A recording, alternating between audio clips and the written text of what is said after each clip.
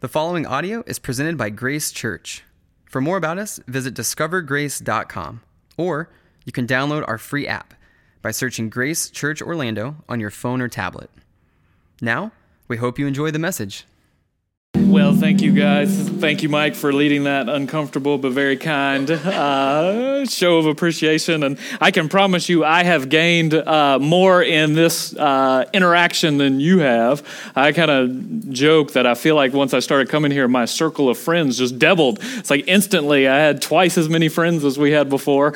And I've loved coming, loved getting to know you guys more. Another thing's been so that I've loved is at first, my middle daughter would come with me every week, and that became like our special time together, like in the car, where just riding here and riding back, it was kind of daddy-daughter kind of special moment, and she felt so big and special and was bragging about it so much. My older daughter started to become jealous that she doesn't get to ride in the car with daddy, so now she's been coming, so that's been a sweet time that I've been given in this season, and I have to be honest, every Sunday when I leave, I go back home and I take out my sermon notes and I do some corrections and some tightening, and I think, oh, that did not work well. We got to scratch that. And every sermon I've preached at Lake Nona in the evening has been better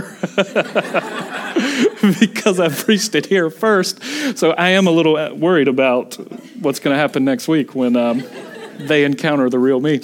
And so I've gained just as much as well. And we're excited. We're excited for what God is going to do in this campus with new pastor coming in. We kind of really feel like y'all are poised to take that next step. We're excited about what God's doing at our campus. We're actually transitioning from the evening to morning services next week. So when we started this in February, I kind of said, I'll be here till August 13th. That's as much. And then we move. And so God just orchestrated those things just perfectly. So it'll be seamless.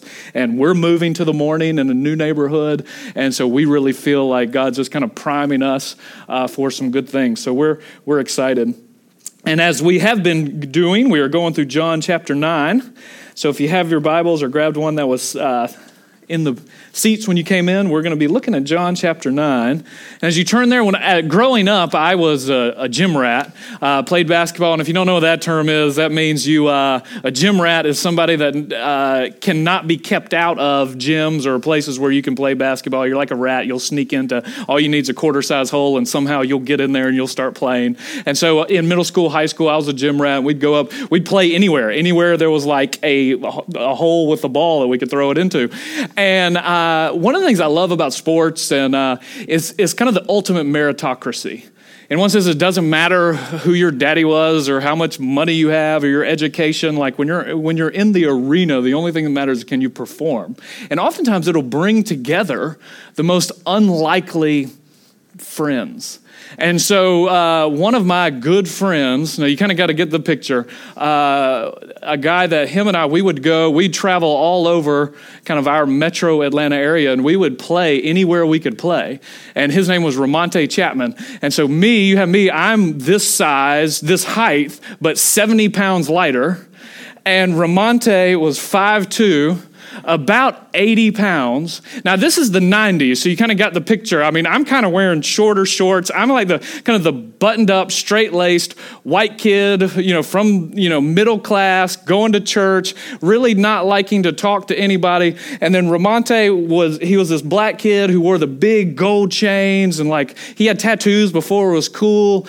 And he was only 80 pounds, but had the biggest mouth of anybody I'd ever met in my entire life. And we were partners because for some reason we just had this soul connection, and we were on the basketball court together. It was magic. You just had to take my word for it. It's a lot better in my memory. It was magic. We'd go all over these places, and my mom be nervous about where we're going, and we'd play anywhere. And there's who knows what kind of things Ramonte was doing on the side, didn't ask questions. And his sister would often come with us, and her name was Tanisha. And Tanisha was 4 years younger than Ramonte, and the only person I've ever met in my life who had a bigger mouth than Ramonte was Tanisha. And she would come in, we'd go in places, and she's like 13. She's 3 feet tall. And she come walking in these places like, oh, you chumps about to go down. My brother and his friend, they're going to, and she's talking all this smack. And we're like, can you stop? Can you do something with her? And so she would just go, and kind of in our community, she in one sense was kind of a notorious, sinner.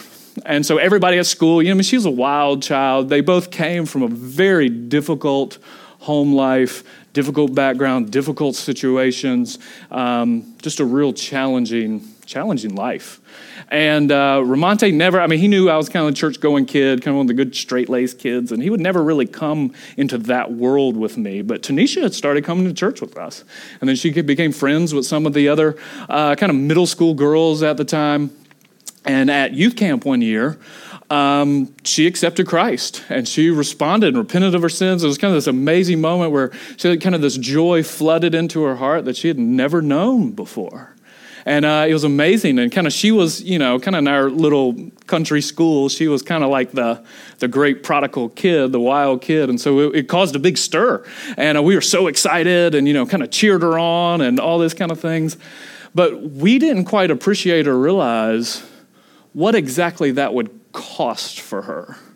So here's someone coming from a world that's not our world, living a life that's not, we can't really understand or sympathize, and things were really difficult for her. She came back home, and the people in her home were not happy about this. She was doing things for them that all of a sudden she didn't think it was right and stopped doing, and that wasn't allowed. And so she enters into this kind of her social friends that she had were not happy that this was going on in her life. And I remember one of the saddest things I've seen is the very next year we were at youth camp again, and Tanisha had no problem telling people how she felt. And she kind of stood up around this youth camp and was with tears in her eyes said, "You lied to me. Y'all lied to me. You told me my life was going to be better. You said everything would be better when I came to Christ, and it's not. It's worse. You lied to me." And it broke our heart. We didn't know how to respond. She was, because of her commitment to Christ, she was encountering and experiencing things we had no idea even how to understand. And we didn't know what to say to her then. She kind of left, and I'm not sure what happened to her. And I wish at that time would have had a little more wisdom to be able to bring her in. Or I wish we would have had the man from John chapter 9 there who could have come beside her and said, "Come here, child. It's hard. I know exactly what it's like when you enter into, I know what it's like to be born into a situation where you're born into struggle and sorrow. And you have to fight, and you have to scrap, and you have to just fight for your very survival. And then I know what it's like to be experience transformation from Christ's hand and have light and joy flood into your heart. And then I know what it's like to be betrayed by your neighbors and abandoned by your family and have it be hard on you."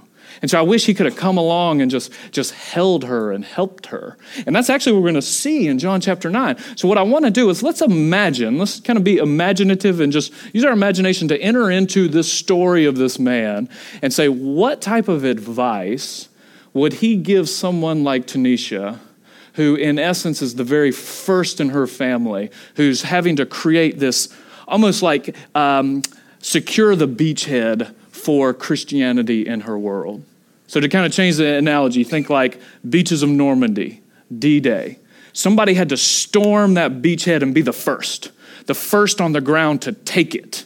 And you ever hear soldiers from World War II talk about the ones they talk about with the almost they won't even speak because they think so highly of them. It's those guys who are the tip of the spear, the very first on the beaches, who got there first and struggled and sacrificed, ultimately most of them, to take it and secure it so everybody else could come in safely. And in some sense, Tanisha, she was being that for her family. She was the first one in, the kind of tip of the spear, and God taking and entering in. And so was this man. And what would he say to her? So we're going to kind of walk through this story, and we're going to look at it from that angle. What advice would he give to her and then us when we find ourselves in similar situations? So we're in John chapter 9, and we're going to look at verses 8 through 34. And this entire section, you need to hear it as a formal interrogation between legal and religious authorities and then kind of witnesses. So you need to almost think courtroom setting where people are drawn before the authorities and then there's legal interrogation back and forth. And there's 4 of them. The first one is somewhat informal between the neighbors and the blind man. And then there's 3 with the authorities, 1 with him, then 1 with his parents, and then 1 with him again. So that's kind of how we're going to move. And as we do this, there's 3 things I want us to see. The first one, I want us to look at the neighbors. Because I think one of the things he would tell Tanisha, he says, I understand. So let's look at how the neighbors, he says, I know what it's like to not be known by those who know you. And so look at this first engagement between the neighbors and him, verse 8 to 12. So the background of the story is there's a man who's been born blind, and he's begging at the temple during this great festival of tabernacles, probably lived somewhere else, was brought in for the week to beg, and then Jesus heals him. So the neighbors and those who had seen him before as a beggar were saying, is this not the man who used to sit and beg? Some said, it's he. Others said, no, but it is like him. And he kept saying, I am the man.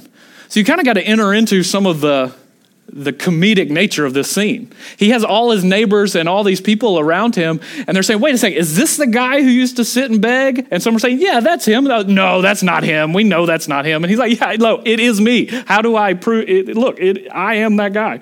So they said to him, then how were your eyes opened? And he answered him, the man called Jesus made mud and anointed my eyes, and he said to me, go to Siloam and wash. So I went and washed and received my sight. And they said to him, where is he? He said, I don't know. So that first section, let's look at the neighbors. And he would encourage Tanisha, he'd say, I know what it's like to not be known by those who know you. And what you see here is his neighbors come, and the neighbors want to know, these are his community, the people around him, what's happened to you? And they want to know first, they don't even know who he is. The first question is, who are you? Then what happened to you? And one of the things I find fascinating about this whole story is he remains anonymous. We never get his name. And names are always significant in the Bible. There's sometimes names are used, especially in the Gospels, as like ancient footnotes. So they'll give you people's names. So like Mark will say, Simeon, who carried Jesus' cross, and that's Rufus's daddy. And you're like, why does he tell us he's Rufus's daddy? It's because they knew Rufus, and the idea was you go ask him. These are eyewitness accounts. So you get names, so you could go ask them.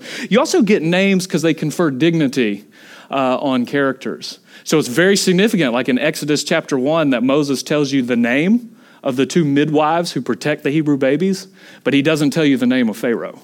Because he says in God's eyes, these are the people that matter.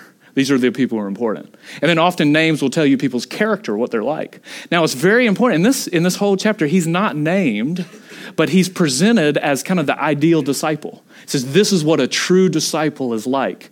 And one of the reasons he's not named is because John wants you to look and not get caught up on his story, but actually see through his story and see your own story. See what you can learn. He's, in one sense, what a true disciple is like. But notice verse 9, I love this. Notice how confused they are. They're confused. Some say it was him. Others say it is not him. And those who claim to know him don't actually know him. And if you've ever lived, it's probably this way here. If you've ever lived like in a small town, one of the things that amazed me about small town living is everybody knows everybody, and yet nobody knows anybody. So everybody knows like who your parents were, or like they know your name, they know where you live, they know the dumb thing you did in 10th grade, and they'll never let you forget about it. But they don't actually know you. And that's what you see here. These people don't even recognize him, and they're arguing about who he is. He's not really known. But in their defense, in one sense, he has been changed. And this is kind of the beautiful thing of what the gospel does. In one sense, the gospel, when it transforms you, in some ways you're still you, but then in other ways you're completely new.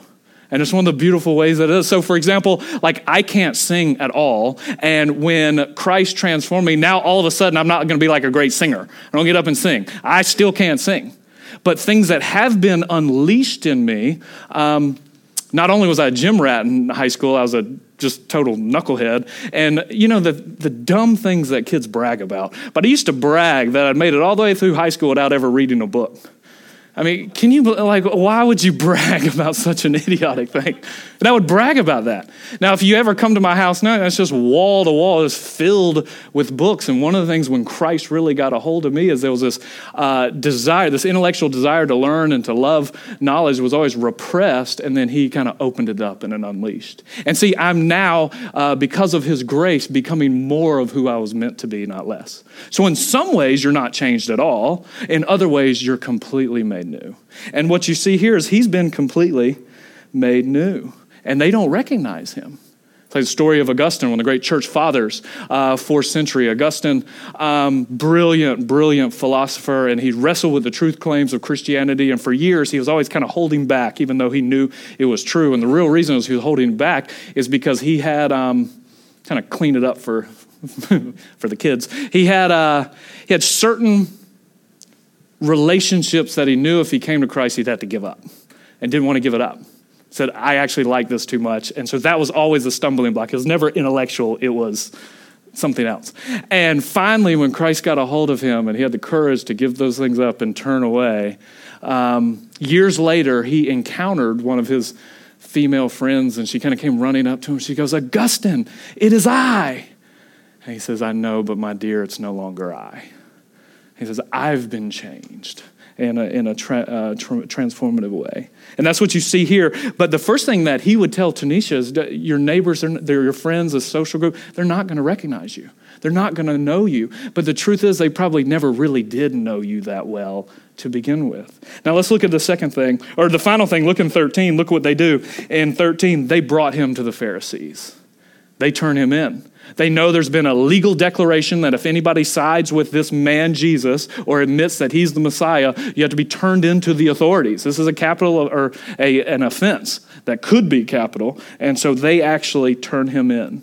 He's betrayed by his neighbors. So he would tell her, just be ready. Be ready to be sold out by those around you. But now look at the second thing. I want to move up in the story and look what his parents do. What you see with the parents, he would tell her, I know what it's like to not be protected by those who are supposed to protect you. Look what they do in 18 through 23.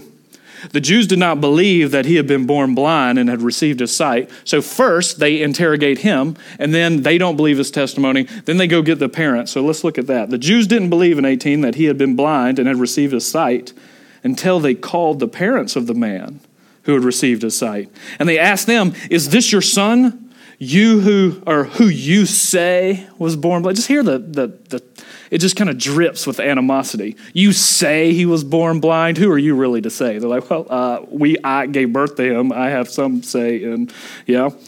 You who say he was born blind, how does he now see?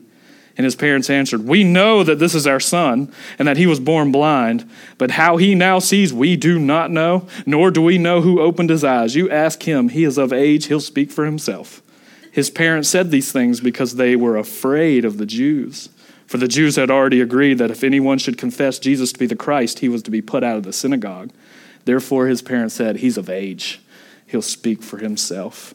So you just see instantly they distance themselves. They said, we don't know. We don't know what happened. He's a grown man. He can talk for himself. Do not come to us. And you can see John tells you it's because they were afraid. So there's a couple things here. Do you notice the authorities think the whole thing's a sham? Like it's some kind of sham that's put on to deceive the people. They're like, we know he's not really blind. It was just a sham. And then they say, we know that's our son. Now, this is one of the key lines that we'll hear throughout the whole thing. Because what Jesus is bringing is spiritual sight. And what spiritual sight is knowledge. So what do you know? What do you know and what you don't know? So we know that he's our son, but we don't know how he got his sight or who healed him, how he's been changed. But one of the key ideas is look in 22. Why are they afraid? Why are they willing to, in essence, distance themselves from the son? I mean, these parents, like in that world, when he's born blind, that would be devastating for him and the family. There were no, we lived near Louisville School for the Blind. We were in Louisville, and it was so cool because all the different structures and different things that they had created and worked into the system so they could live productive and wonderful lives. But that's not this world. If you're in this world, it's going to be very hard on you. He can't work. He's always going to have to beg to be able to receive any type of money, financial compensation. It's very tough. Who knows what his parents had sacrificed for him, their life? And yet here, they distance. Why? So you kind of have to think about the setting and the social setting.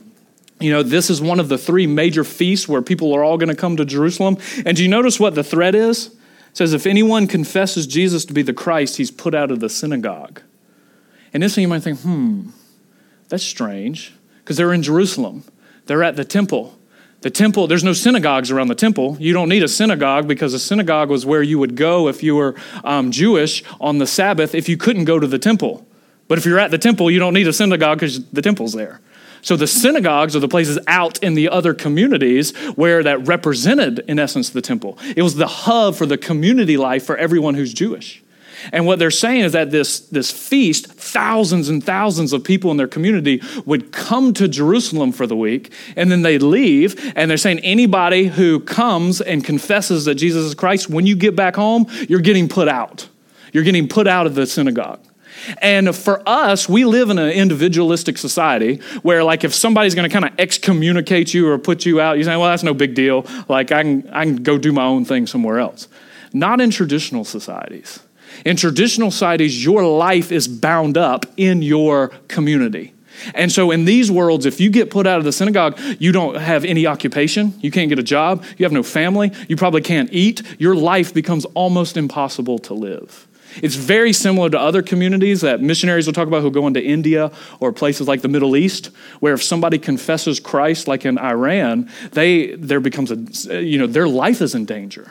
They won't be able to work. They won't be able to stay with their community. It's one of the most important reasons why in the early church, it was so important that they gathered around and held everything in common. Because they recognized once you got put out of your synagogue, your community, you had no way to survive. And if they didn't come together and provide resources and jobs and family, you would lose your family. So you needed this family. And it's one of the reasons why you look like in the New Testament when it talks about ministries of mercy, doing things, Matthew 25, 26, when Jesus talks about he's going to separate the sheep and the goats, and the way it's going to tell is, did you give cold water? Did you feed? Did you visit in prison? Those aren't just random people who need food. It's your brothers. Because it's the recognition that once you confess Christ, you're going to get put out. And it's our job now to envelop you and give you a new society, a new family, a new community. So in one sense, the stakes are high. They know if they confess Christ, when they get back home, they're going to be put out. It's kind of like if you can imagine if 3 times a year, everybody from kind of all over the country traveled to a big festival in Washington, D.C., and then while we were all there started to be some type of rioting, and then the FBI said, if you are there part of the riot, we're going to tag you, and when you get back home, you're getting arrested. You would distance yourself. You would say, no, it wasn't me. It might have been. And so you can see why they're distancing from their son. Like, look, he's a grown man. He's a knucklehead. We don't know what he's doing or where he's going. We can't be responsible. Don't blame us. But the sad thing is, he's not being protected by those who should protect him. So he would probably sit with Tanisha and say, I understand. They're just afraid. They're afraid. They don't understand. They feel like their life now is in danger because of what you're experiencing. But I know what it's like not to be protected, to be thrown under the bus by those who are around you and love you.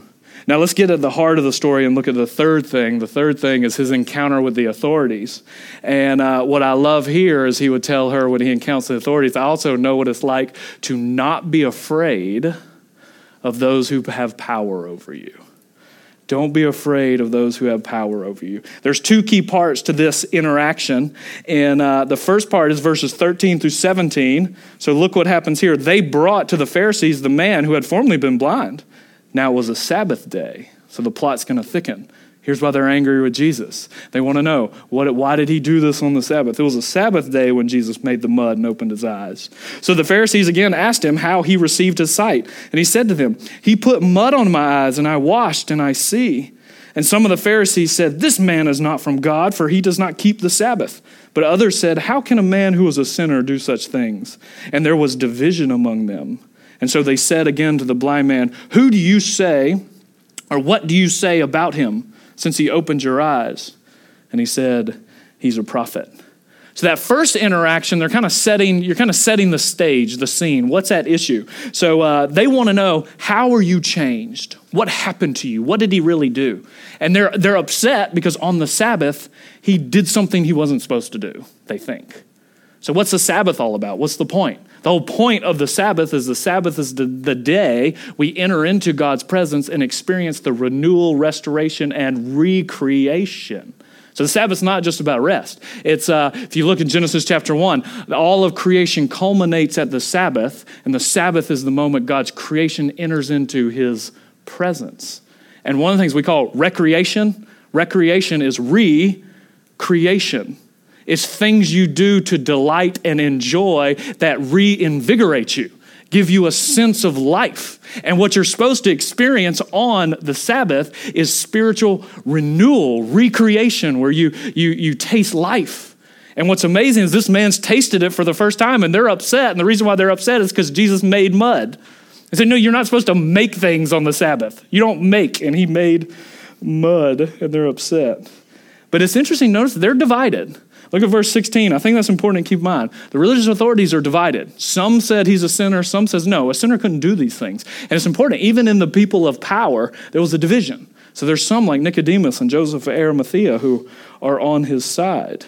But I think what the man would come and he'd tell Tanisha, he'd say, look, when people attack you, especially those people who have power over you, the people who seem like they have the money and the guns and the bling and the people that cause you to be afraid, he would say, when they start to attack you, it's not personal. They're going after him. Look what they want to know in verse 17. What do you say about him? That's the question. Who do you think Jesus is? And he said, he's a prophet. He would tell her, just say what you know. Just tell him what you know. The beautiful thing about the story is he progressively learns more and more and more about who Jesus is and what he's done. And then notice round 2. They send him away, call in the parents, and then round 2 starts in verse 24. So for the second time, they called the man who had been blind and said to him, give glory to God. Now that word called is in it, you could translate it as subpoenaed. They went and subpoenaed him. They grabbed him. They said, give glory to God. Every culture has basically an oath formula. Like ours is, do you solemnly swear to tell the truth, the whole truth, and nothing but the truth, so help you God? That's what their give glory to God is. It's their oath formula. You now are having a formal legal proceeding and you must speak the truth. But notice what they say. We know that this man is a sinner. And now the tension that's going to run through is what do they know and what don't they know? And see here they say, we know he's a sinner. And then look in verse 29. They say, we know that God has spoken through Moses. And then again, but we don't know where he's come from. So they're very confident, the authorities, they know he's a sinner. They know God has spoken through Moses and what Moses says is contradicting what he says, but they don't know where he's from. And one of the ironies of all of this is they actually don't know. All the things they claim to know, they're wrong. And the things they claim they don't know, they could find out very easily. And this is one of the ideas behind spiritual darkness, is you don't know what you think you know. Their problem is that they don't know what they don't know, and they actually don't know what they do know. Reminded the line from Ronald Reagan, said the trouble with our liberal friends is they know so many things that are not true. And, whether you agree with him or not, that's a good line. And this is true of the Pharisees. They know so many things that aren't true. They say, we know he's a sinner. Well, no, he's not. They're speaking that they understand his identity and his standing before God the Father. They said, we know that Moses has spoken to us and he's told us things different from him. Well, no, he hasn't. Jesus already told us that whatever Moses said pointed to him. And they said, we don't know where he comes from. Well, that's very easy. All they had to do to find out is just ask him humbly. See, part of their hang up is that they know that the Messiah, when he comes, he can't come from Nazareth, but this guy comes from Nazareth, this podunk country hillbilly hick town. He can't come from there. He has to come from Bethlehem. And so they just assume that they know where he's from, but all they have to do is just ask, where are you from? So the things they know, they actually don't know. The things they don't know, they're They could know very easily. And then that parallels with, notice what the man says, how he responds. 25, I don't know whether he's a sinner or not. Hey, that's above my pay grade. I don't know how God views him. But here's one thing I do know, and this is amazing. I do know that God doesn't respond to sinners. And then notice what he says. Here's one thing I do know. I was blind, but now I see. So whatever else you think or say about him, I know this. I am not the same. I was blind, but now I see. And then what I love in verse 30 through 33, he gets sarcastic with them. I mean, you kind of get to get the scene. This is a poor, used to be blind beggar who's now brought into the courtroom in front of the rich and the powerful in Jerusalem. They have the Roman soldiers. They have the money. They have all of the status. And then he gets sassy with them. Look at verse 30. The man answered, why, this is an amazing thing. You don't know where he comes from, and yet he opened my eyes. We know that God does not listen to sinners, but if anyone is a worshiper of God and does his will, God will listen to him. Never since the world began has it been heard that anyone opened the eyes of a man born blind. If this man were not from God, he could do nothing. So here's an amazing thing. It's not rocket science. Look, I couldn't see, now I can. That should be an indication he's different. And kind of like that. I think Tanisha would really like that. He would probably look at her and smile and say, yeah, girl, you got a sharp tongue. Don't be scared to use it. But here how you have to learn to use it. One of the things in spiritual sanctification, he would probably tell her, is God created you quick, witted, sharp, but then you don't use your tongue as a weapon, you use it as a scalpel so you can help people. But he would say, don't be afraid of them. When those people in power come at you, don't be afraid of them. Stand on what you know. You have to be ready. And then he would tell you got to be ready to be an outcast. Look what they do in 34. They answered him, you were born in utter sin, and you would teach us. Actually, before that, where is it? 28, look what they say. They reviled him. They mocked him. He'd say, be ready. It's coming. They're going to mock you.